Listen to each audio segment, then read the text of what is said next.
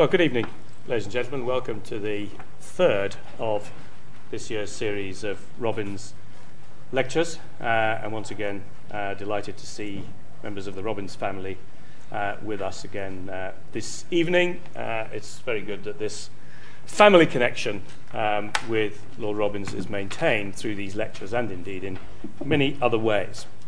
And some of you will have been here for the other two lectures, I can see, because there are a couple of fairly punch-drunk looking people here who clearly have sat through two more previous ones. But I haven't, but I have read the other two. So I hope that I'm up to speed. And anyway, Adair is going to give us a brief resume of lectures 1 and 2 as he begins, so I won't do that. It's a great pleasure for me in particular to invite Adair back to the school. He and I have followed each other around the British establishment for a number of years. I joined McKinsey in 1982, where Adair already was, and we worked together there. Then I left and eventually found myself at the CBI, and when I left the CBI to go to the Bank of England, they said, who do you think should replace you? And I said Adair, and they then spent 3 months doing a comprehensive search and appointed Adair. Then after I left the CBI and the Bank of England, went to the FSA.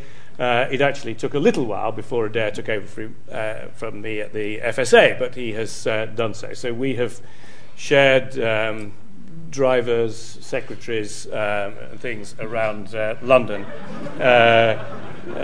for many years. I won't go into any more detail there. I can see this could get out of hand.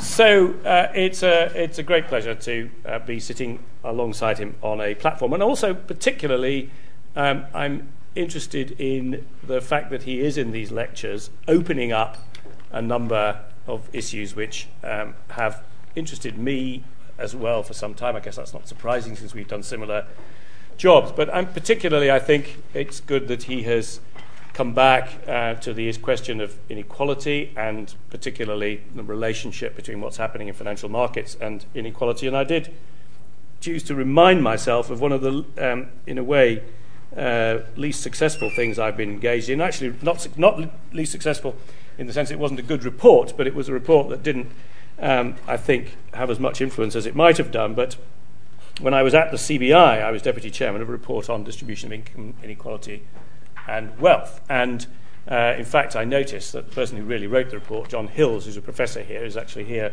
this evening.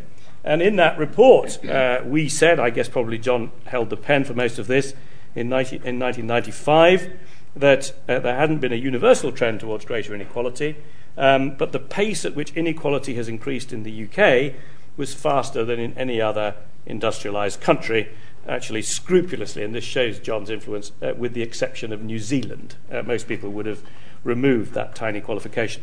That it might be possible to justify growth in inequality on the grounds that the beneficial effects on growth would raise the living standards of the poorest, but there is no evidence that this has occurred in Britain, and that since the trend towards greater equality of incomes was reversed in the late 70s, there has not been a faster rate of growth than in previous periods when the gap between rich and poor were smaller. And interestingly also, we pointed out that this was an interesting question in terms of politics as well, because if it were necessary for people to make sacrifices, we pointed out, and we were in a slightly difficult period at the time, people will only make such sacrifices if they believe they have a stake in society and the economy. And I think those conclusions which we reached in 1995, and which achieved rather little resonance in the political world at the time, and certainly very little in the business and financial world, are issues which are still a considerable preoccupation. And so I'm particularly pleased that in these lectures, Adair has had inequality as a theme running through each of them, and we're going to hear a bit more about it this evening, along with a number of other things. So, Adair, it's you.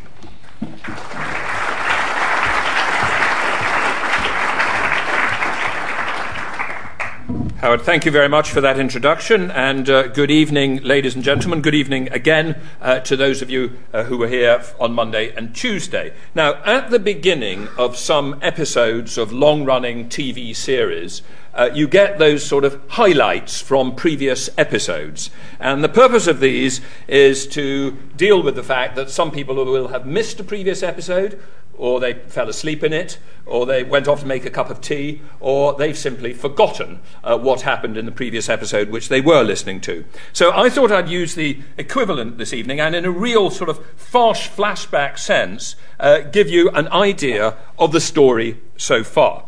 My aim in these lectures has been to ask some questions about the objectives of economic activity and the means by which we address them. And I'm doing that in part because that was the structure of a famous essay by Lionel Robbins called An Essay on the Nature and Significance of Economic Science, which he wrote in 1932.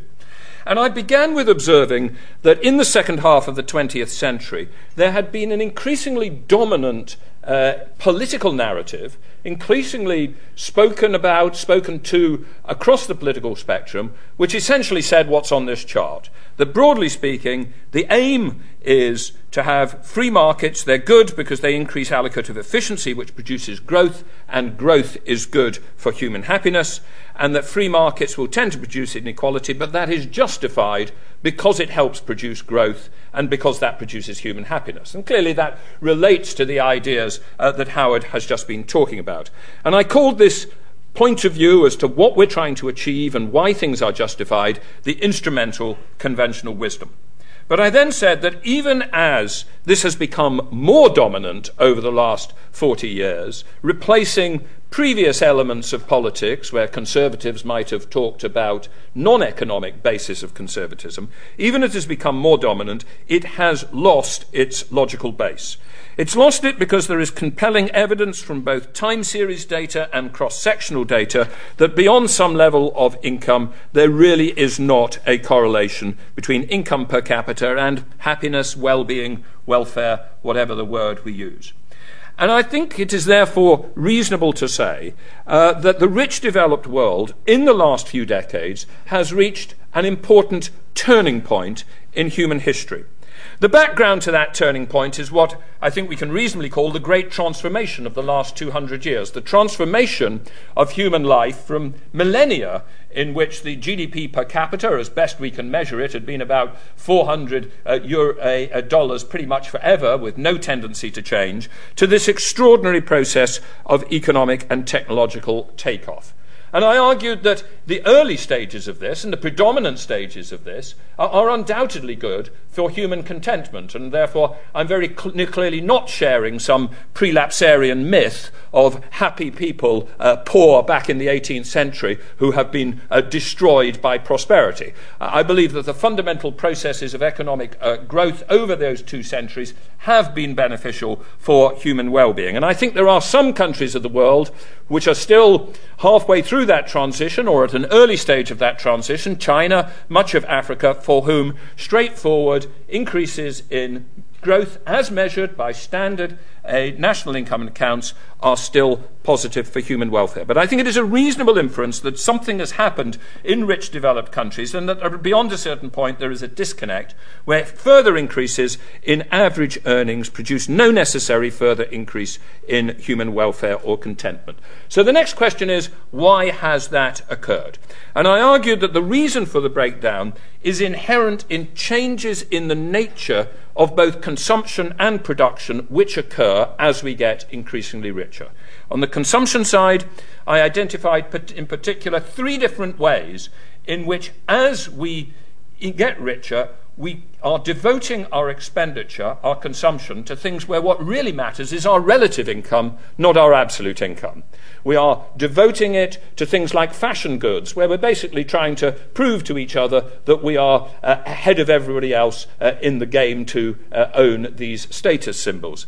Or we are devoting it to trying to buy nice houses in nice parts of the town, or nice hotel rooms, or nice on the beach, or nice hotel rooms on the skiing piste rather than a mile away, where the ability to get those nice things depends entirely not on our absolute income, but on our relative income relative to everybody else.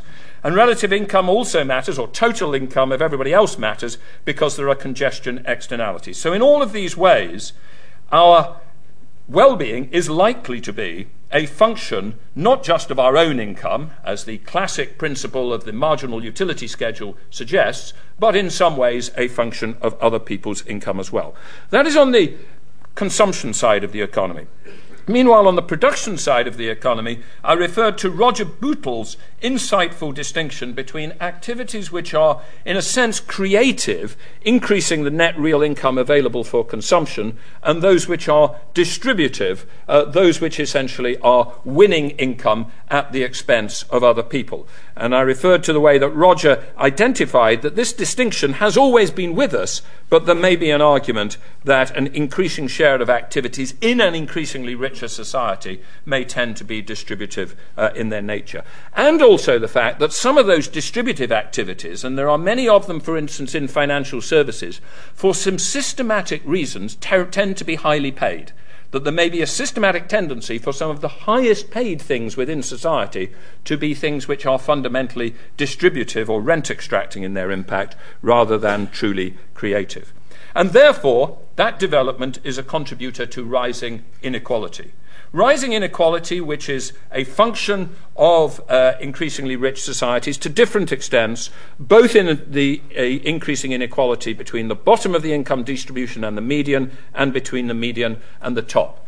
And I then looked at the argument put forward by Kate Pickett and Richard Wilkinson, who have argued that there are a whole series of health and social problems where there is a correlation, and bad correlation, between income inequality and good economic results, an inverse correlation. Inequality produces, according to them, bad social results. I broadly agreed with their conclusion while stating some specific reservations. So at the end of Lecture 1, what I argued was that in a whole series of ways, that instrumental conventional wisdom that said the objective is happiness, the way that we get there is growth, the reason why we justify markets and inequality is that they produce more growth, which produces more happiness, that had, in a variety of ways, broken down. In episode 2, as it were, I then turned to the issue of means, and in particular to the issue of markets. And I looked at the emergence, buttressed by a very strong school of neoclassical economics and equilibrium theory, the emergence of a Washington consensus which argued that strongly in favour of market liberalisation across the full range of markets, including in particular financial market liberalisation. And I noticed then that financial market liberalisation has been accompanied by quite startling increases in the size of the financial sector relative to the real economy. Increases in the size of financial institution balance sheets relative to GDP, increases in the sophistication and complexity of financial instruments, increases in scale and complexity which were largely welcomed by many in the economics profession and by many official regulators and authorities. For instance, here I quoted from the IMF, because it was argued they achieved market completion, and market completion delivered the benefits both of greater stability and of greater allocative efficiency. And I noted first that the hypothesis in relation to stability appeared to have been blown out of the water by the 2008 crash, but I also questioned whether the hypothesis on allocative efficiency was really true. In particular, questioned whether it wasn't inevitable that there is, within a process of financial market liberalisation and market completion, some process of diminishing marginal benefit where, beyond some level of financial intensity, yet more financial intensity is unlikely to deliver benefits. So that financial liberalisation and deepening from the point at which India now is probably beneficial, but from the point at which America had reached in, say, 1990, was not beneficial. Finally, in Lecture 2, I noted that this growth in the scale of financial services in the economy had tended to be accompanied, as these figures from Philippon and Resheff indicate, with a process whereby skilled people in financial services seem to be earning large premia relative to skilled people, equivalently skilled people, in other sectors of the economy. And I noted that under the neoclassical efficient market paradigm, we would know in advance that this is not a problem because all people are paid their marginal social product. Therefore, if they are paid this money, it must be because they are helping to make the economy better off by at least that amount. But I questioned whether that was the case, and questioned whether quite a significant slice, I couldn't identify how much, but I would say certainly a significant slice of financial activity falls within the category of Roger Bootle's distributive activities. So at the end of the story so far, what I have is a fairly strong attack upon that instrumental conventional wisdom which justified markets because it produces happiness, inequality because it helped produce growth, produced happiness. So the question now, as we come to the denouement of this plot, is so what? And to some people it may be obvious that I'm about to launch into a sort of radical green egalitarianism in which I will be anti-growth because growth is of no value, radically redistributive because units of income are worth more to people at the bottom of the end of the distribution than at the top, and anti-markets. But I'm afraid I am going to disappoint the really radical end of green egalitarianism, because I believe there is a strong case for what I will call liberal capitalism, and for that bringing with it, as I think it inevitably will, some non-trivial level of inequality. But I think it is a different case with different implications than that which has been put forward in the instrumental conventional wisdom. So in this lecture I'm going to do three things. First of all, talk about why we should see growth not as the objective, but as the byproduct of other desirable objectives. Secondly, try to illustrate why changing the objective round in that fashion does actually make some differences to the policy implications that you should draw. And finally, draw some implications for the discipline of economics. Now, I've argued that there is not an instrumental justification for that growth limitlessly increases happiness. But I think there are 5 important arguments why growth may still be a desirable thing. The first and most obvious is that it's a desirable thing in those parts of the world which are still relatively poor. At that early stage of the development process, I do think that Africa would be a better place, most countries in Africa would be a better place if they achieved straightforward, measurable GDP per capita increases. However, that's not my main focus in these lectures, which are focused on how things change within already rich developed countries. The second argument, the poor in rich countries, I think responds to what might well be a reasonable challenge to me. Well, you're telling us that growth doesn't matter, but that's because you're quite well off within this society. If you were one of the poorer within British society, you would still care about growth. So does it still matter that there are poor people, as indeed there are relatively poor people, and indeed absolutely poor people in rich developed societies who would still fall short of what I've suggested is the sort of breakthrough point where average income growth is no longer vitally important? Well, I think this is an important argument, but the precise implications of it depends on how much importance you attach in poverty to relative poverty versus absolute income. Obviously, if the key problem is absolute income in itself, then growth may be part of the way out of it. But if it is also relative income, then what we cannot say is construct this argument. We can't say economic growth in rich countries still matters because it matters to poorer citizens. Economic growth is maximised by significant inequalities and incentives. Therefore, don't worry if economic growth is combined with increasing inequality. If it is the case that relative income matters and is an important factor, then that is an internally contradicted argument. But even if you did believe that relative income does matter, you could still construct an argument for growth. But it would be this argument. It would basically say that you will never manage to achieve an element of redistribution without growth. And the reason why goes back to the structure of the marginal utility schedule, which I set out in Lecture 1.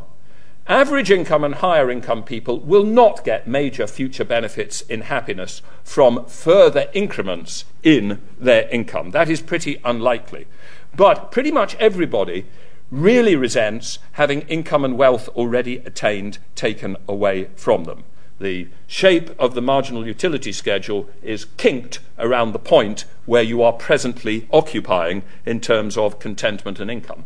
And that means that growth may be essential simply in order to be able to achieve redistributions which deal with the relative income of the less well off.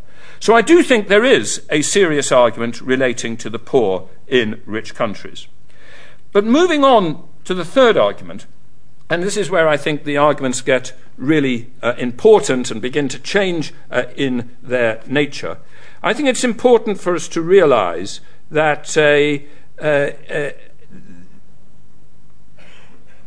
is an argument for growth which is not based on the idea that it will necessarily deliver further increments of happiness, but relates somewhat to what happens in the absence of markets and indeed to fundamental issues of economic freedom. The first of these is to note that where we have a complete absence of markets, such as in planned economies like the Soviet Union, we tend, or we seem to sometimes get, not just an absence of further maximized growth, but absolute regression, stagnation, and setbacks to human happiness. And that may well be fundamental. And it may be fundamental for two reasons, two variants of one particular of an overall theme. The overall theme is that planned economies don't just break down because of Hayek's great insight. And Hayek's great insight was that the price mechanism provides a process for the processing of information far more sensitive and effective than any planned economy can replicate. They don't just break down from that, but because the nature of planned economies and the absence of choice changes people's behavior.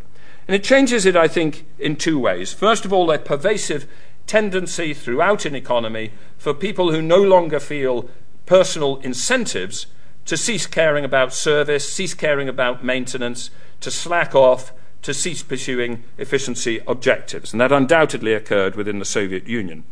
Secondly, however, a strong tendency for elite groups, for those people who are high-skilled, high-energy, and driven by relative status competition, to channel that energy into destructive activities, to the aggrandizement of units for its own sake, or into pure corruption. And that indeed was a theme which Keynes noted and which he thought was a justification for significant inequalities of incomes and wealth. He simply said that dangerous human proclivities can be canalized into comparatively harmless channels by the existence of opportunities for money-making and private wealth, which, if they cannot be satisfied in this way, might find their outlet in cruelty, the reckless pursuit of personal power and authority, and other forms of self-aggrandizement. It is better that a man should tyrannize over his bank balance than over his fellow citizens. Now, that may seem like a very negative justification for markets, capitalism, inequality. But I think in real-world economics, one of the key things we have to do is start with human beings as they are and realizing that we have to create societies which deal with their behavioral tendencies and which channel them into reasonable results. But once we start thinking of growth not as an end in itself because it will create happiness, but as the expression of natural human proclivities, I think it leads to a more direct and positive justification of economic freedom, of technological change, and of innovation as ends in themselves, even if we do not believe that they are going to produce a permanent increase in happiness. And again, I think this applies both on the consumption and the production side of thinking about the economy. On the consumption side, this is a chart I showed in the first lecture, and it's taken from Bruno Frey and Alois Stutzer, The Economics of Happiness. And what it illustrates is a process whereby the marginal utility schedule, as economists call it, continually adjusts.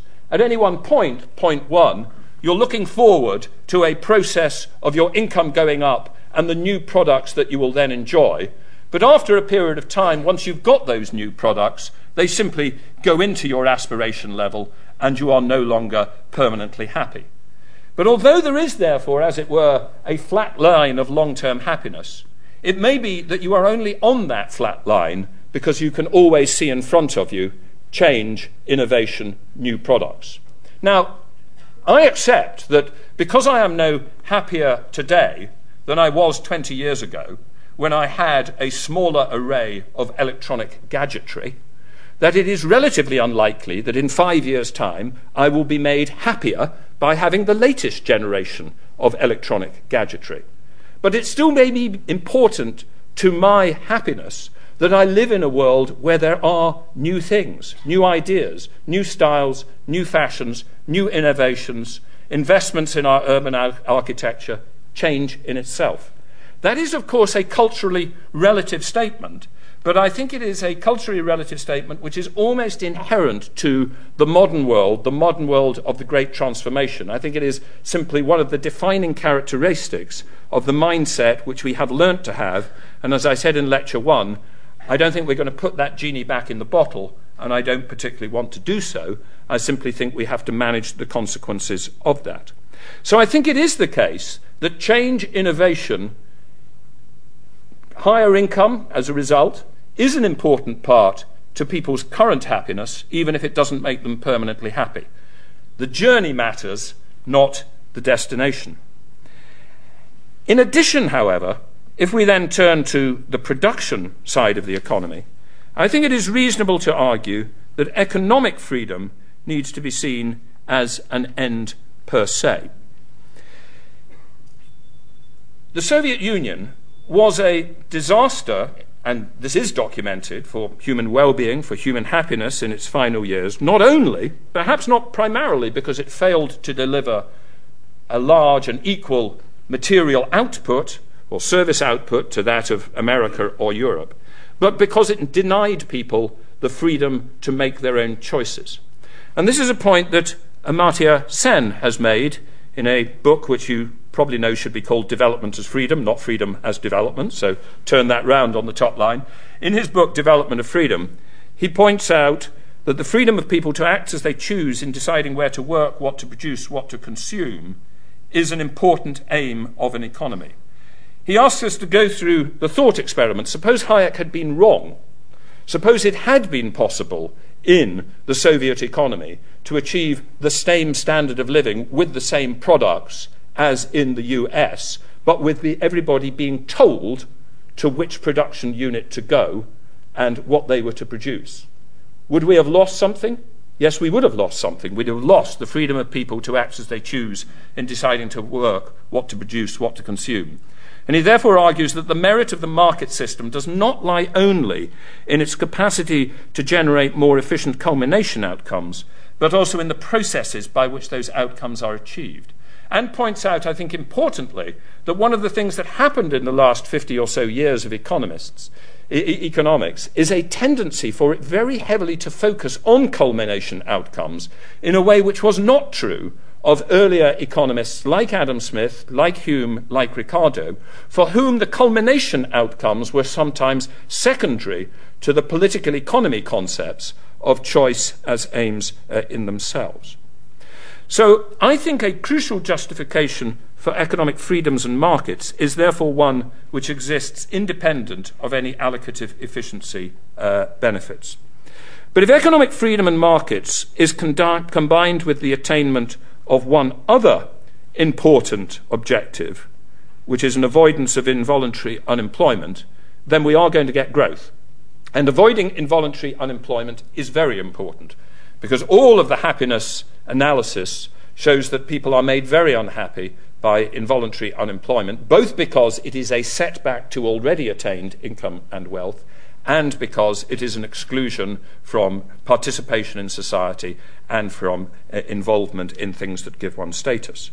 And if you have the economic freedom and the spirit of intellectual inquiry and the continual change of products and innovation and the processes of efficiency improvement, which some people will devote themselves to with economic freedom, you will have involuntary unemployment, unless you have aggregate economic growth.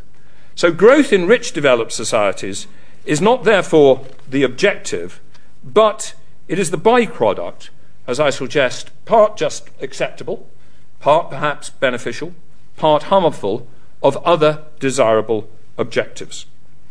The question then becomes, if that is the objective, does this redefinition of the objective actually change any aspects of public policy?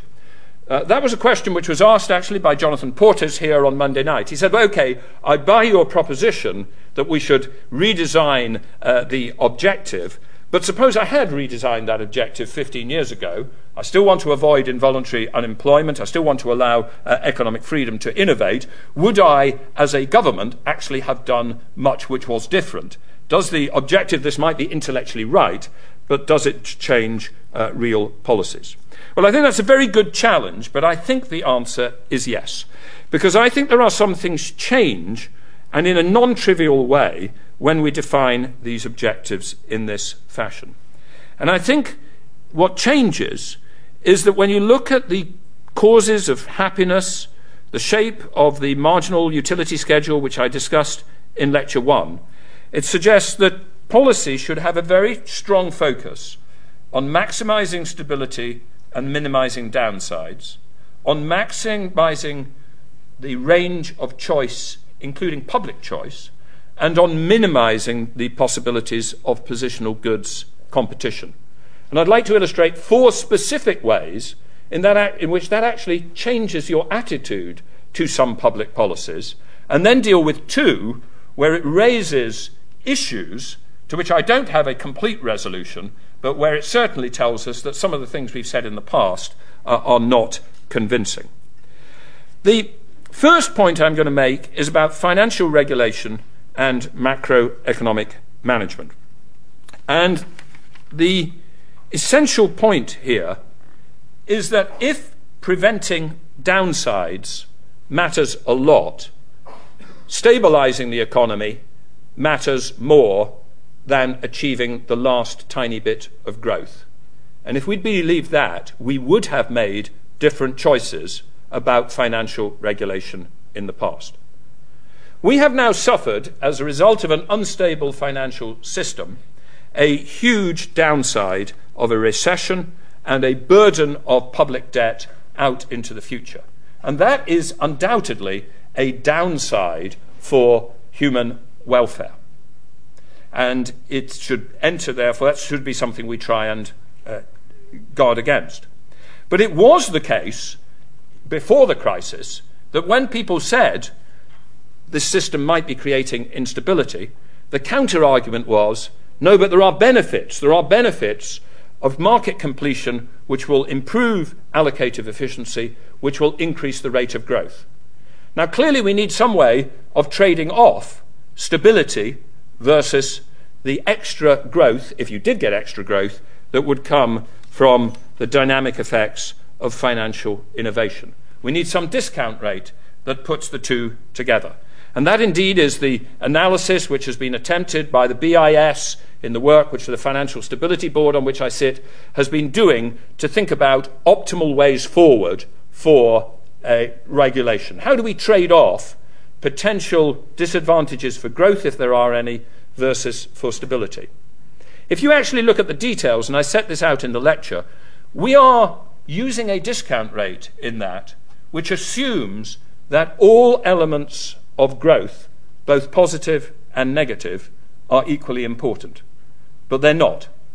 If you had to trade off taking the growth rate on average over time from 1.95% to 2% versus leaving it at 1.95% and having it very volatile, everything we know about human welfare, leaving it at 1.95% and having it stable versus 2% and volatile, everything we know about human welfare would say that we should prefer the very slightly less growing but more stable path. So I think it does change it, and it puts us towards stability. Similarly, when I think we look at the challenges of climate change, the issue of minimising downsides becomes vitally important. If we take action to reduce our carbon emissions, there will be some cost, but there will be a delivered benefit of the avoidance of the costs of climate change.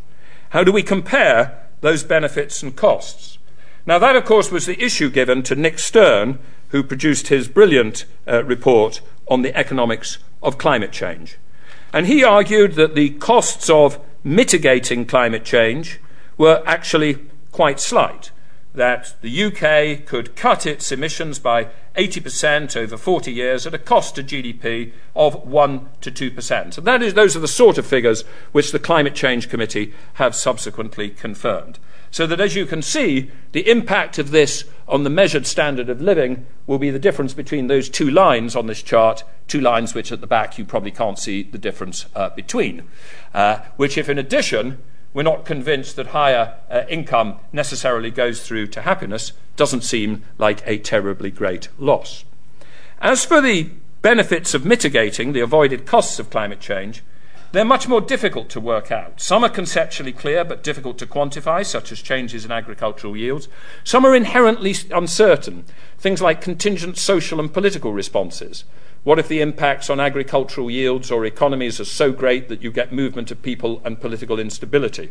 Some are the small probability of catastrophic losses. So the process of quantifying the costs and the benefits is uncertain, but Nick had a shot at it and argued that compared with those costs of 1 or 2% for mitigating, the benefits of avoided harm could be thought of as 5 to 20% of GDP.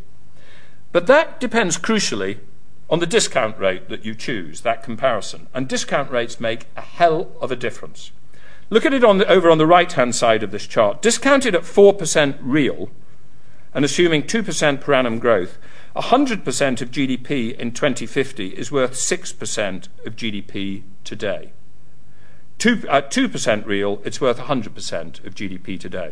Now, the implication of that, if you believe that GDP is the measure of everything, is that if I told you that the world was going to cease to exist because of climate change in 2050, and that you could stop it by sacrificing 6% of GDP today, you wouldn't do it because that's not a good trade-off.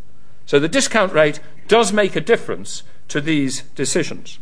And there are some economists, in particular William Nordhaus, who have argued that the discount rate should be something like 4% because future people will be richer and better able to deal with the problems of climate change and to offset climate change adverse impacts through their higher income. But there are 3 reasons why that argument doesn't work. The first is that losers in future may be in poor countries and may be poorer than the richer emitters today. And as Partha Dasgupta has pointed out, if that is true, we should be applying a negative discount rate. If we focus on the avoidance of negatives for people who are in a poor position, you end up with a negative discount rate. When you try to work out the small probability of catastrophic losses, if you believe that there is a small probability of a catastrophe, and that's what the science suggests, so big that it would make all of our standard of living worse, then that small probability of a catastrophic loss multiplied together should enter the calculation at a negative discount rate. And if there are losses of environmental goods, which are in a sense ends in themselves, one's love of the variety of species, the beauty of natural spaces, which we care about in and of themselves, then you simply cannot use an aggregative approach which takes the gains of economic income and offsets them against the environmental losses. And so in all of these ways, once you start thinking about the avoidance of extreme negatives or significant negatives, or once you start thinking about the difficulties of aggregating across different types of utility, you end up believing that even if Nick had worked out that the cost of mitigating climate change was 5 or 10% of GDP, not 1 or 2, it would still be a sensible thing to do. The third point I want to make is about maximising public choice, and I'm going to illustrate this with a specific example rather than the general. Over the course of the last 10 years in the previous Labour government, there was a lot of focus on the UK's national productivity deficit versus the US. And there was analysis that showed that one of the key elements of this national productivity deficit was the problem of retail productivity. And this entered the public policy in a real influential fashion in saying that we therefore had to deregulate out-of-town supermarkets because we would then achieve improvements in our national productivity. National productivity, which would then slightly increase our long-term growth rate. But the point about such developments is that they have negative downsides, at least perceived negative downsides for some people, in terms of traffic creation, in terms of countryside destruction, in terms of village stores put out of business, in terms of the vibrancy of local town centres. The key point, once you shift the definition of the objectives from growth as the byproduct of desirable things to growth as the byproduct than growth as the overriding objective, is that you end up believing that those sorts of decisions ought to be made by local choice rather than just by entering into that debate some supposed national imperative to squeeze out the last percentage points of productivity improvement and growth. Particularly because, again, as Bruno Frey and Alois Stutzer illustrate, exercising choice is actually something that people value in and of itself, quite separate from the fact that they may be able to achieve what to them are superior culmination outcomes. Finally, minimise positional goods competition. One of the reasons why, as we get richer, it's not turning into greater well-being or contentment is that as we get richer, part of our income is devoted to the process of positional goods competition, but is also in that very process degrading the quality of what we are competing for. As we get richer, we want to go on nice skiing holidays or beach holidays or countryside holidays or historic town holidays, but everybody else get richer and can afford to get there, so the experience is more crowded and there is actually a degradation of the quality of the thing that everybody is enjoying. Now, there's not much we can do about that. As we get richer, that will occur. But it's clearly made worse if you have a relentless increase in population density. Some of the things that we enjoy are inherently related to the density of population and the amount of travel and the amount of people trying to enjoy a positionally specific limited supply goods. So one of the things that we should undoubtedly do is welcome the fact, if it occurs, of population stabilisation. Many of those conflicts over the competition for positional goods will get easier if it is the case that the world population does actually stabilise at 9 or 10 billion by the mid-century rather than go on up and up. They will get easier in the EU 27 if we truly do stabilise at about 500 billion, and they would get easier in the UK if our population was likely to stabilise at about 60 billion rather than go from 60 to 70 billion. As it goes from 60 to 70 billion, which is the UN and ONS medium forecast, we will intensify the nature of the positional goods competition for things like attractive housing. We will do that. Now, why do I feel the need to say that? It's not because I am suggesting that we should have, as it were, a birth rate policy. I simply welcome the fact that it tends to be an extraordinarily universal fact of human development that when you give women in particular the right to choose and the ability to choose, they happen to choose a birth rates at about the replacement level. It's an extraordinary global phenomenon. Nor am I suggesting that we should disallow all immigration. In fact, I find this a very difficult issue because undoubtedly for many immigrants, immigration is hugely valuable for their own happiness and their well-being. But all that I argue is that into these debates we should not introduce the idea, which has been introduced considerably over the last 5 to 10 years, that somehow Europe or the UK need to grow their populations. You can find in the press statements which say Britain needs more immigrants or needs more babies in order to survive, in order to flourish, in order to grow. Once you no longer believe that growth is the end which we must pursue, then those become meaningless statements and we need to decide things like immigration on another basis entirely. And the general theme of these 4 points is that the overall objective is not to maximise growth, but to create a stable environment in which freedom to choose can be allowed expression while minimising downside consequences and setbacks. And I do think, therefore, in some subtle ways, policy changes when you change the objectives. But if these are the obvious things, let me turn to 2 issues where I think what this analysis does is unsettle old certainties without giving us completely clear answers as how to proceed for the future. The first of those is, are some goods, services, etc., more important to human well-being and happiness than others, even if they are accounted for equally in GDP? In Lecture 1, we touched on the marginal utility schedule and suggested that at the aggregate level, with all the difficulties of thinking about that, it might have flattened out. But that still leaves the possibility that we might be faced with different goods and services which we buy, where we are at different points on a utility schedule. What might those be? Well, on the left, good health. There's a lot of evidence that good health makes people permanently happier, that getting rid of the tragedy of premature death and the terrible things that that does to families, that is a very good thing for happiness.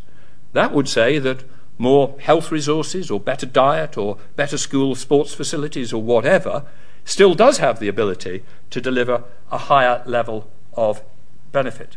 Then there are some where it's highly likely that we've simply reached a plateau in which we buy new things every year, and the process of being able to buy them every year doesn't make us any richer, but we're just on a continual process. But extra income devoted to them won't make us happier, but we're happy that we're able to do that. And that may include branded fashion goods of the sort which are illustrated on this chart, where what they're involved in is relative status competition rather than anything which would be at all likely in the long term to make everybody happier. And the third is, there are some things that we spend our money on which may produce congestion and environmental damage, which will be, unless carefully managed, positively harmful. Now, if that is the case, then you'd want to do more of the left and less of the right, and maybe just the same amount as the middle. But of course, if you believe in a neoclassical efficient markets theory, these shapes cannot possibly exist, because they would already have been arbitraged away by individual behaviour, because it is a proposition of neoclassical efficient markets that we know that these charts are each at the same point at the margin in terms of the marginal utility. And if not, people would already have shifted their income from A to B in order to become happier. One of the great examples, therefore, of the neoclassical way of arguing that things are in the best of all possible worlds, because how could they possibly not be? You have to remember that the true believer in neoclassical efficient markets hypothesis is this person who wanders down a street and he sees a £50 note on the pavement. He doesn't pick it up because he knows it's not there, because if it was there, someone would have picked it up already. So that is the neoclassical argument to it. But there are 3 reasons why that may not be the case. First, because some of these goods may only be consumed as a result of public choice. They may be inherently collective. Secondly, because our demand for some may be not self-generated, but generated by social mores, herd-like fashion, and indeed by the large devotion of advertising to make us at least temporarily want something, even though it is not necessarily likely to make us happier. And third, some of these arise from congestion and environmental externalities where the individual has no particular ability to influence the result. They cannot take it into result because the negative impact into the result, because they look at simply their marginal benefit and their marginal costs, and the congestion externality doesn't enter into that. Given all those, there is a danger that we are getting this growth as a byproduct, but not the best form of growth. And there are, of course, some people who would take that as far as saying that we ought to have an advertising tax, because advertising makes us want things which aren't going to make us happy. Now, I'm not going to go that far, and I don't know whether I would ever be willing to be that paternalistic. But I simply suggest that good economics in this area really unsettles any belief that we axiomatically know that the growth we are getting is the best for human happiness. It's almost certainly not, and raises a set of questions about whether we can and should, and how we reach political decisions such that the pattern of growth is most likely to be favourable for well-being. The other really difficult issue is how much inequality is fair, is optimal, is unavoidable.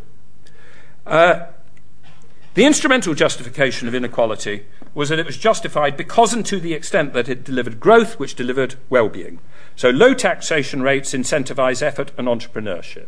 The proposition was you should vote for low taxes on the rich because that will increase growth and make you, the average citizen, higher. That is, I think, in a nutshell, a pretty good definition, a description of a key Thatcherite theme. The problem is, I've argued, that instrumental justification has largely broken down. What can we say in that situation? What can we say about inequality? Well, I am not going to suggest a full resolution of what is optimal inequality. And indeed, one of my major messages is that economics in itself cannot give us the answer to that it is an inherently political issue. But I would like to suggest that what the analysis does is, again, unsettle some of our previous assumptions. I think that good economics, the economics of happiness, the economics of thinking about end objectives, suggest the following things. First, relative income does matter, must matter to some extent, clearly matters between the bottom end of the income distribution and the median, probably also matters between the median and the top end of the distribution. Probably not between the median and the very, very, very top. It is probably the case that the existence of a small smattering of billionaires whose lifestyle is so detached from ordinary people that they can gain the sort of vicarious fascination of looking at the Hello magazine in the dentist's waiting room while not actually this invading in any way their own sense of self-worth. That is probably true, and that is the classic argument, does the ordinary Joe give a damn about how much Wayne Rooney is paid? But I think it probably is the case that if not just the hundreds of billionaires, but a significant slice of the top decile, say in the UK several 100,000 or a couple of million, significantly pull away from the median income, that probably does do something to the median earner's sense of how successful they are, of the intensity of relative competition, of the sense to which they will ever be able to succeed in competition for positional goods, which should have some worries, should create some worries. And it is probably the case that sort of dramatic pulling away, which we have seen in the last several decades, probably does have the effect which Pickett and Wilkinson suggest, which is that it makes it more difficult for the totality of citizenry to coalesce round common objectives where common objectives are required because their experiences are so radically diverse. My second point is that the standard responses to that are, I think, inadequate. I think it is inadequate to say, OK, there's inequality, but we'll just have growth because that'll make the poorer better off. Because if inequality matters in itself, in relative terms, growth doesn't solve it. Secondly, I'm not convinced that the panacea, the cross-party, cross-political panacea, which all good men and women always agree on, which is let's increase skills, necessarily works. The skills argument is often put of, well, let's skill everybody up. And once they're up, we'll be able to succeed in global competition in the high-tech areas, not the low-wage areas. And everybody will be a high-tech engineer, not a low-paid textile worker. Well, the crucial thing to remember there is that the vast majority of jobs in rich developed countries actually have not much to do with international competition at all. There are lots and lots of relatively straightforward jobs in the non-traded sector of the economy. Microsoft employs 35,000 people. Walmart employs about 1.25 million people.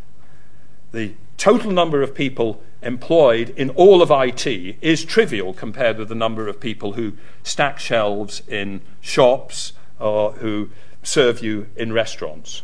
One of the key statements when you think about jobs that you should bear in mind is that whereas Tony Blair once said it's the e-economy, stupid, we should almost certainly say it's not the e-economy, stupid. Most of the economy has very little to do with high tech.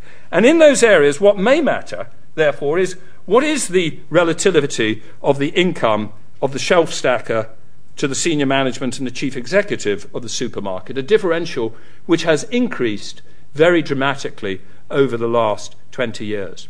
And would that be changed by increasing the skill of the shelf stacker?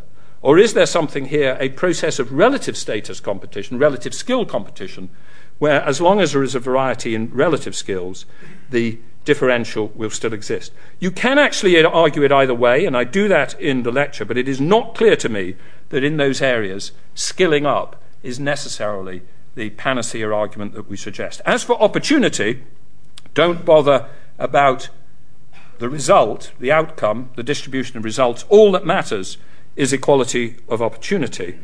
I think there are two problems with that argument. First of all, I'm not going to argue against equality of opportunity. Everybody agrees with that. It is undoubtedly a good thing, improving opportunity and access. But it is a very difficult thing to do when there are large variations of outcome. And it is itself not a panacea. And it's not a panacea because actually you're not made much happier by knowing that if you fail in relative status competition, the fault lay in your genes, not in your inheritance. A point made very effectively in a book which I think deserves much more reading and rereading than it now gets, which is Michael Young's Rise of the Meritocracy, written in 1958. A purely meritocratic society can still be one where relative status, anxiety, and competition is a force for human unhappiness. However, what is also true is that relative status competition really invalidates standard incentive theory. I am a relatively fortunate person in the sense that throughout most of my working life, I've had a high enough income to have to pay the top rate of income tax. That has varied from 60% to 40% to 50%. At no time has that change made the slightest bit of difference to how hard I have worked, or have I observed any difference in the work effort of any of the other high-income and high-skilled people who seem to be working around me. And there's a very simple reason why that might be the case, which is that if what matters, and matters in particular when you have a high income, is not your absolute income, because you're beyond the point of satiation in how many washing machines you've got, but your relative income, because that is what determines whether you can afford a house in a nice part of town, your relative income relative to everybody else. The fact that income tax goes up or down on every other high-earning person doesn't make any difference to your relative income. Once you allow for the importance of relative status competition among high-income, high-energy people, you realize that a lot of the standard theory of incentive breaks down. And I believe that the range of the movement of income tax within which it would make relatively little difference to work effort is much wider than we've often suggested. Now, that is not to say that there aren't some limits out there somewhere, and there are also important limits to do with international migration or with the intensity of avoidance activities. And those limits are, in a sense of fairness. To be blunt, at 50%, I am quite happy, and I think it's a good idea that I pay taxes in order to contribute to the common weal. At 80%, I will employ a high-skilled tax accountant. And there is simply a sliding scale there, but it's not a sliding scale which has much to do with work effort. So, if all of those things which we've tended to talk about in economics aren't all that important, what can we actually say about inequality? How do we actually address it? I think the difficulty is that it's very difficult to address it without using words like fairness. And economists move away, divert their eyes from the concept of fairness because it's a tricky concept, and it is a tricky concept because there are no easy answers. But actually, most people do approach this on some sense of fairness as to whether they can see the reason why somebody is paid so much, either in relation to some specific skill or specific responsibility or specific benefit which they appear to see themselves. They don't tend to resent high artistic or sporting skill because they understand what the skill is. They don't tend to resent somewhat higher earnings for people who have large responsibilities that can make a lot of difference to good or ill for people's welfare because they can see large responsibilities. And they don't tend to resent the entrepreneur who has created the restaurant that they enjoy going to because they feel they are in control of the process as to whether they go to that restaurant or not. But they do tend to resent things which they believe are simply distributive activities or which they can't see the value of. Now, do I have a resolution out of that as to what the progressive rate of income tax should be? No. Do I have a suggestion that we have some magic way of rebalancing the economy entirely from distributive to creative activities? No. All I suggest is three things. First, that there is an issue of fairness and that it needs to be debated and it needs to be carefully considered. And luckily, we have Will Hutton out there at the moment thinking about fairness. In fact, he should be here. He said he was here and he could tell us about it. But we got a message earlier saying Will Hutton is late, which, for those of you who are friends of Will Hutton, we recognise as not a specific statement about a specific point in time, but an existential statement about the general state of the world. Will Hutton is late, but by next year, Will Hutton will tell us something about fairness. But the other thing which I think we can say is that although we have no absolute ability in an economy to distinguish totally between distributive and creative activities, because actually, if you look carefully at it, most jobs within them have a mix of distributive and creative activities. I think we do have, and we should have, a general tendency to lean against overall processes in our economy which might tend to create more distributive activities, and I think that is very relevant to some of the discussion that I put forward in Lecture 2 about some financial sector activities. Let me then finally turn to the implications of all this for the discipline of economics. I have told a story in which there was an instrumental conventional wisdom which saw growth as the end aim of activity, and in which a neoclassical theory of market completion led on to a sort of Washington consensus in favour of extreme financial liberalisation, which resulted in real policy mistakes and harm. And I implied at the end of Lecture 2 that part of the fault lay with economics itself when it ignored the realities of real human behaviour and real-world complexity and uncertainty. But last night there was a question which said, well, is that fair? Is economics really at fault? Or did the fault lie simply in the abuse of economics by politicians? Did economics ever really say that markets were perfect and should be used to pursue economic growth? Or was that simply something which happened in the translation of good economics through to the simplicities of policy? Well, people like Robert Skidelsky have argued very much that there was something wrong with economics and have argued that we need, quote, to reconstruct economics. So what I'm going to do now is to put economics in the dock and present the case for the prosecution and for the defence.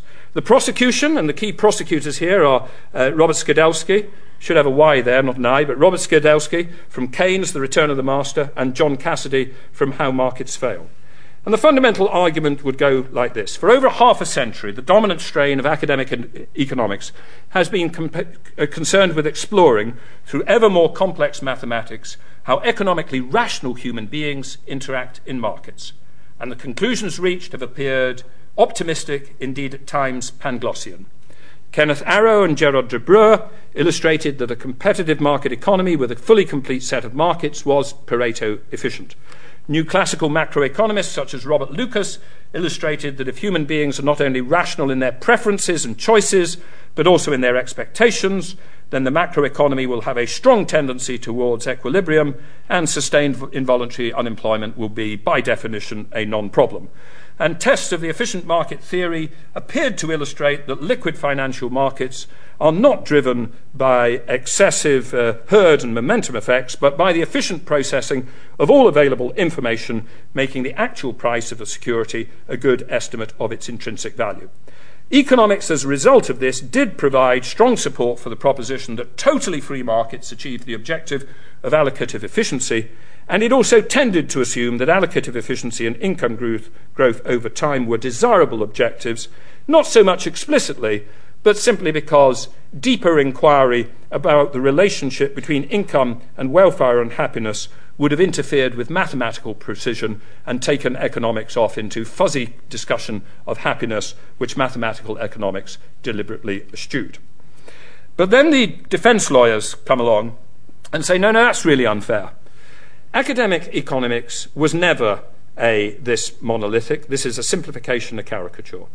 Throughout the last half-century, much of academic economics has been devoted quite explicitly to understanding why and under what conditions these simplistic assumptions do not hold. Kenneth Arrow himself spent much of his career exploring market imperfections. Stigler and others considered the costs of gathering the information required to make markets efficient. All economic textbooks included taxonomies of potential market failure, which might justify policy interventions, and more fundamentally, the work of Nobel laureates such as James Mirrlees, Joe Stiglitz, George Akerlof illustrated that once we really understand the implications of information economics, markets can settle far from an efficient equilibrium, and equilibria can be multiple and fragile. Meanwhile, the work of behavioral economists such as Danny Kahneman, also of course awarded a Nobel Prize, questioned the very assumption of rational choice, of a homo economicus driven solely by the parts of the brain devoted to rational information processing. And finally, the work of Nobel laureate Amartya Sen kept alive questions about whether we were right to assume that culmination outcomes are the sole objectives of economics, and whether these could be adequately measured by GDP. So there has been diversity. So do we really need, as Robert Skidelsky has argued, a reconstruction of economics? Should we blame economics or just how economics was abused? Well, I still think that there is power in the Cassidy-Skidelsky prosecution case, because I think it is legitimate to argue that there were tendencies inherent within dominant ways that economics was practiced, which did tend to produce a translation of their concepts into a simplified conventional wisdom and Washington consensus. Keynes famously wrote that practical men who believe themselves quite exempt from any intellectual influence are usually the slaves of some defunct economist. But I suggested yesterday that the more important problem is that reasonably intellectual men and women who occupy positions in the regulators, central banks, and finance ministries of the world are often the slaves of simplified versions of the dominant stream of economics of presently alive economists. And I think there was a process whereby the subtle and precise findings of economics, of, let us say, the Arrow-Debreu understanding of general equilibrium, got translated into the Washington consensus, and those three simplifications were almost inherent within the nature of how we practiced economics. First, there was an analysis of market imperfections, but as we translated it to practical policy, those tended to get described as things which we could get rid of with some extra transparency and more complete markets, rather than things which were inherent. And that did reflect the tendency of much of economics to insist that you must be able precisely to mathematically model things, and that you needed to be very wary, for instance, of the behavioral and descriptive economics of, for instance, Danny Kahneman or George Akerlof and Robert Shiller in their latest book, Animal Spirits. Secondly, there was a process whereby we slipped from understanding that Arrow-Debreu said there was a Pareto equilibrium to believing that markets produce a good outcome. Well, they only do it if there is the appropriate redistribution. Again, most economists would protect themselves as ever having suggested that. So there, maybe, the main problem was in the translation. Finally, there was a slipping from the idea of equilibrium to growth as the objective. And again, a lot of economists would defend themselves as ever having said that growth was the objective. But I would argue that that translation was almost inevitable when economics did not have enough people asking the questions which Richard Layard has recently asked and which Frey and Stutzer ask about what the objectives actually are. So I think there is a case that something went wrong with economics and that there is a need to reconstruct our economics and to make sure that we have economics for the real world, not for the ease of modelling. And that does have implications for the way that we use economics to think about objectives and means. Within the objectives of economics, we cannot simply say, we're not going to ask questions about objectives, we're going to model something in relation to income and not ask whether that's good or bad. I think we have to ask questions about, is happiness the objective, or welfare or freedom, and are they the same thing or different?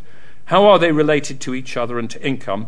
And can we measure them? And we cannot avoid the difficult judgmental issues of measuring happiness or welfare. We can't simply sweep things away because it makes it less mathematically easily to manipulate. And I think when we turn to means, we need to deal with the fact that there are inherent failures of complex markets. We need to deal with the consequences of human mental processes, for that phrase I used yesterday from Andy Haldane, that in many decisions that people make about long-term investments, they are literally in two minds because they have a ratiocinating mind and an instinctive mind. We need to ask those questions which take us into the areas of psychology and neuroscience. And we need to understand that there are some problems in economics which relate to Frank Knight's concept of inherent irreducible uncertainty, not mathematically modelable risk of the sort which tended to dominate financial economics in the period before the crisis. Sound economics, therefore, needs to be rooted in the real world and has to have a large behavioural and psychological element. And that means that sound economics needs to recognise the importance of other disciplines, social, philosophical, ethical issues. It cannot be entirely a discipline in and of itself. And that, of course, is what Keynes argued. He argued that economics is a moral and not a natural science, that no part of man's nature or his institutions must be entirely outside the economist's regard, and the economist should be mathematician, historian, statesman and philosopher in some degree. Though I have always suspected that when he wrote those final words, he really rather thought that there was only one person who was ever going to fully meet that rather high bar. But there is the proposition, and I broadly agree with Keynes in that. And that leaves my final question. Would Lionel Robbins have agreed? The standard assumption in the philosophy of economics is that he probably wouldn't. After all, Robbins believed in a very precise, mathematical, logical way of thinking about economics, which eschewed judgmental issues and ethics. Indeed, he said very clearly, economics deals with ascertainable facts, ethics with valuations and obligations. The two fields of inquiry are not on the same plane of discourse. And when Keynes said economics is essentially a moral science, the opening line of that sentence is, as against Robbins, economics is essentially a moral science. And Robbins was very clear that some of the things that economists have been up to he would not agree with. Richard Layard has argued in Happiness that we can use the concept of diminishing marginal utility as a direct mechanism to justify progressive taxation, because it proves to us that taking units of income from the rich and giving them to the poor have a higher utility level.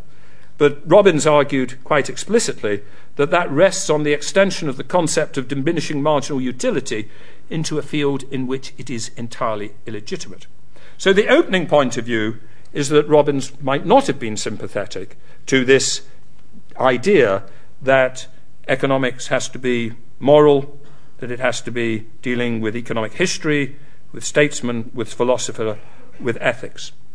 But actually, I think what is interesting is that if you read Robbins' essay carefully, his essay on the nature and significance of economic science, many of the ways that he defines economics, the precise way that it delineates what it can and cannot say, if those warnings had been heeded, would have guarded us against the simplicities of the instrumental conventional wisdom and the Washington Consensus. Because what Robbins was very clear to say was not that economics could answer every question, but that it couldn't. He said, this is what economics does, and there are other disciplines that answer other questions. He said, for instance, that the concept of world money income and national money income have strict significance only for monetary theory. And that is actually a very important point. It means that when you work out GDP per capita, the conventions and assumptions that go into working it out are so arbitrary that when you start trying to work out what has happened to GDP per capita over a 20-year series, that doesn't tell you much. But when you start trying to compare British or French GDP per capita and say, oh, we're losing out in the fight against the French because they're 3% ahead of us, it doesn't matter very much. But because arbitrary conventions don't matter much quarter by quarter, GDP figures are very, very useful as inputs to macroeconomic management, to the Bank of England thinking about inflation targeting. And that is there in Robbins. He also said there is no penumbra of approbation around the theory of equilibrium. Equilibrium is just equilibrium. But I think that got lost somewhere along the process of the last 40 years. He also said that it is highly desirable that the economist who wishes that the application of his science should be fruitful should be fully qualified in cognate disciplines and should be prepared to invoke their assistance. So he said those cognate disciplines are not economics, but we need to bring them to bear. In which case, the distinction between what I might call the Keynes-Skidelsky point of view and that of Robbins is less extreme than it might at first appear. Either we say with Keynes-Skidelsky that the economist must be mathematician, historian, statesman and philosopher in some degree, or we say with Robbins that economics should be defined in a very precise and narrow sense and should be humble about the very limited range of questions to which it can in itself give answers, recognizing that it needs to combine with other disciplines if we wish to address really important and difficult issues about social objectives and how to achieve them. Either way, I think that leads us to Robert Skidelsky's conclusion that we should be very wary of teaching and practicing economics as a narrowly defined discipline unconnected to others, that economists should study economic history and other aspects of the social science as well as mathematical economic theory. And either way, it says that public policy should never be based on the delusion that there is a corpus of mathematically precise economics which provides either a definition of desirable objectives or certainty as to the means by which to achieve them. We need to recognize that economic policy choices are political rather than narrowly technical in nature. There is nothing in economics, wrote Lionel Robbins, which relieves us of the obligation to choose. Too many policymakers and politicians who at least thought they were drawing on the insights of economists forgot or chose to ignore that fact in the several decades of conventional wisdom and apparent certainty which led up to the financial crisis. Thank you very much.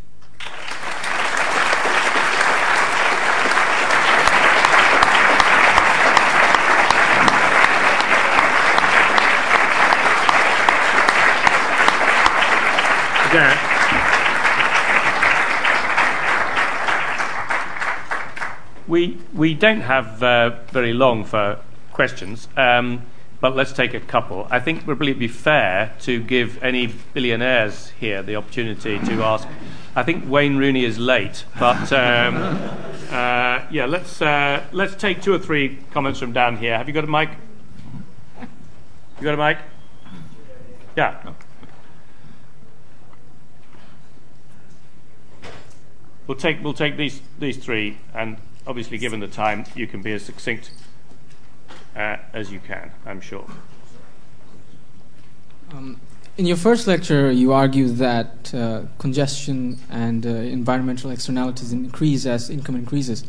And today you talked about the importance of having different skill set within an economy for development. So bearing those things in mind, do you think that the world has the resources to make sure that all inhabitants of the world including Africans and Chinese, reach a certain acceptable threshold of happiness? In other words, don't you think it's inevitable and also to some extent necessary that in the world as a whole, some people consume much, much less than others and use much, much less resources than others, and consequently are much, much less happier than others? Thank you. Thank you. Let's go. We'll take the three together, I think, and then we'll. Yeah. There were two others. Hands up just here. Quick. Yeah. David Harrington from the Public. Thank you very much for your three wonderful lectures. A question about, given that natural resources are diminishing and the population of the world is increasing, can you foresee some way into the future limiting the freedom of having endless children? In other words, a curb like they had in China some while ago. Thank you. And then straight behind you. I want to pick up something from your first lecture as well. The suggestion that the current crisis was not to be as severe as previous crisis. You said that we learned something from the Great Depression and we are not going to repeat our mistakes, but listening to your judgments about conventional economic wisdom and how it is applied, I wonder whether you are as confident as you were 2 days ago. Okay, first on the issue of, because the first two are somewhat related, the questions, on environmental externalities, resources, etc. You know, in order for us to be rich, do we need some other people to be poor because there's just only so many resources to go round? I don't actually believe that. I think if we look at natural resources, food, minerals, etc., we can bring up to the standard of living of us today the whole of the world. I think it's possible for a world of 10 billion people to have a standard of living somewhat like that which we have in rich developed countries.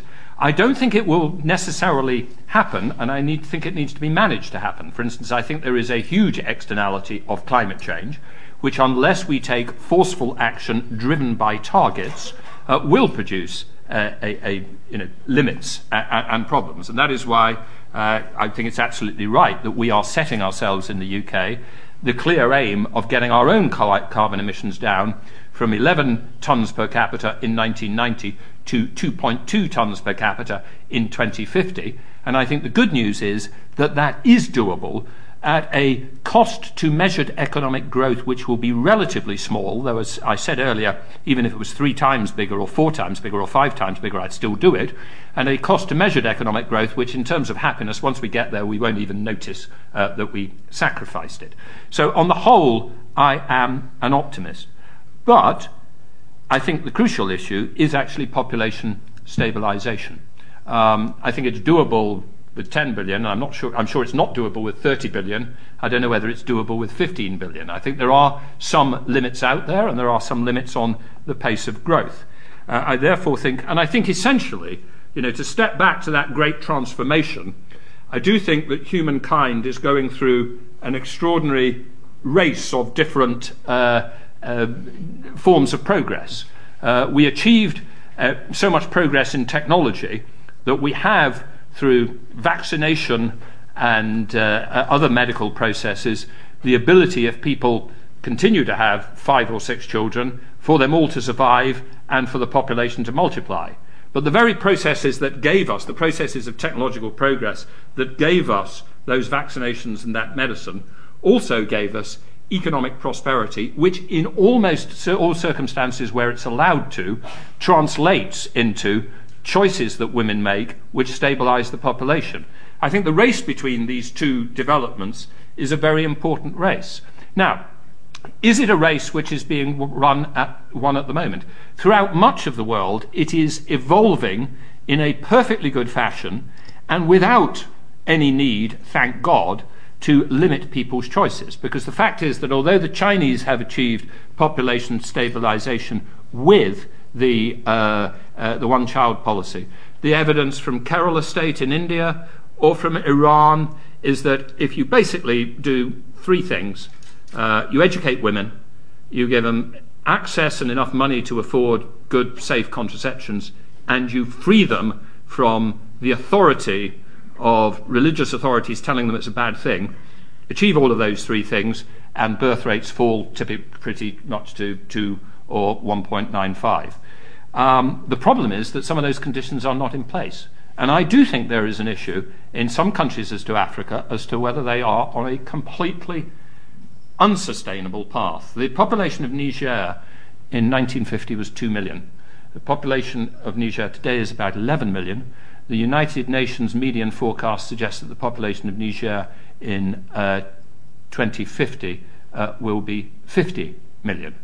I just cannot see any way that those people are going to achieve an economic breakthrough to anything like our standard of living, or even to maintain their standard of living, if that occurs.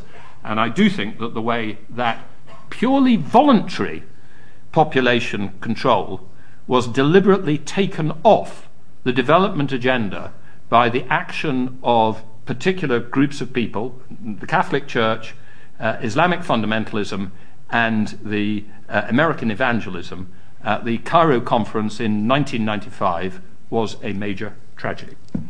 Now, going back to, however, are we going to avoid a Great Depression? Well, I think we are, because I do think we're fundamentally post-Keynesian. We do know that there are things that you can do either by fiscal stimulus or by monetary stimulus, including quantitative easing. And I do think that the idea that monetary policy runs out of ammunition at the zero bound is just not true. A determined fiscal authority and a monetary authority together acting can always, at the limit, in some way, produce an increase in nominal GDP or avoid a catastrophic fall in nominal GDP. And I think we will do so. And I think the world is well served by the fact that one of the foremost economic historians of the Great Depression was chairman of the Federal Reserve at the point where this potential but not actual Great Depression broke out. So in that sense, I'm an optimist. We'll take one more round, and there was a woman there, yeah. Yeah, with the pink. Yes. Hurry with the mic. Switch it on. Yeah. Hello. You spoke about involuntary unemployment, and as I take it, if I've understood it, as being one way which could lead to social unhappiness or lack of motivation. And I was wondering if you could comment on the government's foreseen unemployment benefit changes to unemployment benefit, okay. And perhaps also on the child benefit, because I think that's linked. Thank you.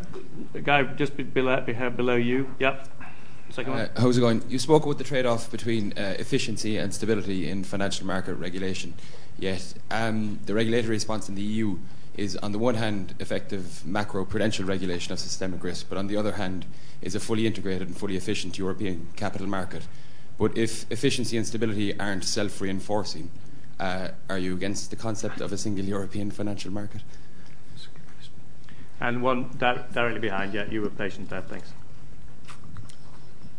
I wondered what you thought about the usefulness of tools like ethical consumerism, ethical consumerism like fair trade and things like this, ethical finance, and also two other less well-known things which are starting to come up, which are I suppose moving to try to come away from the distinction you drew in your second lecture between free markets versus command economies by opening up ways in which regulation happens through, say, ethical cartels or e-democracy. Thanks. And take a last one here.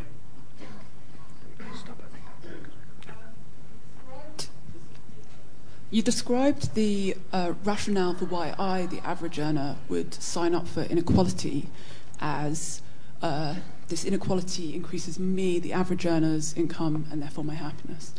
But there is a second explanation, the sort of eternal optimist. I sign up for it because I believe that I can shift myself along this to the higher, and this ties into your idea in the first lecture of rapid wealth increase, the possible for rapid wealth.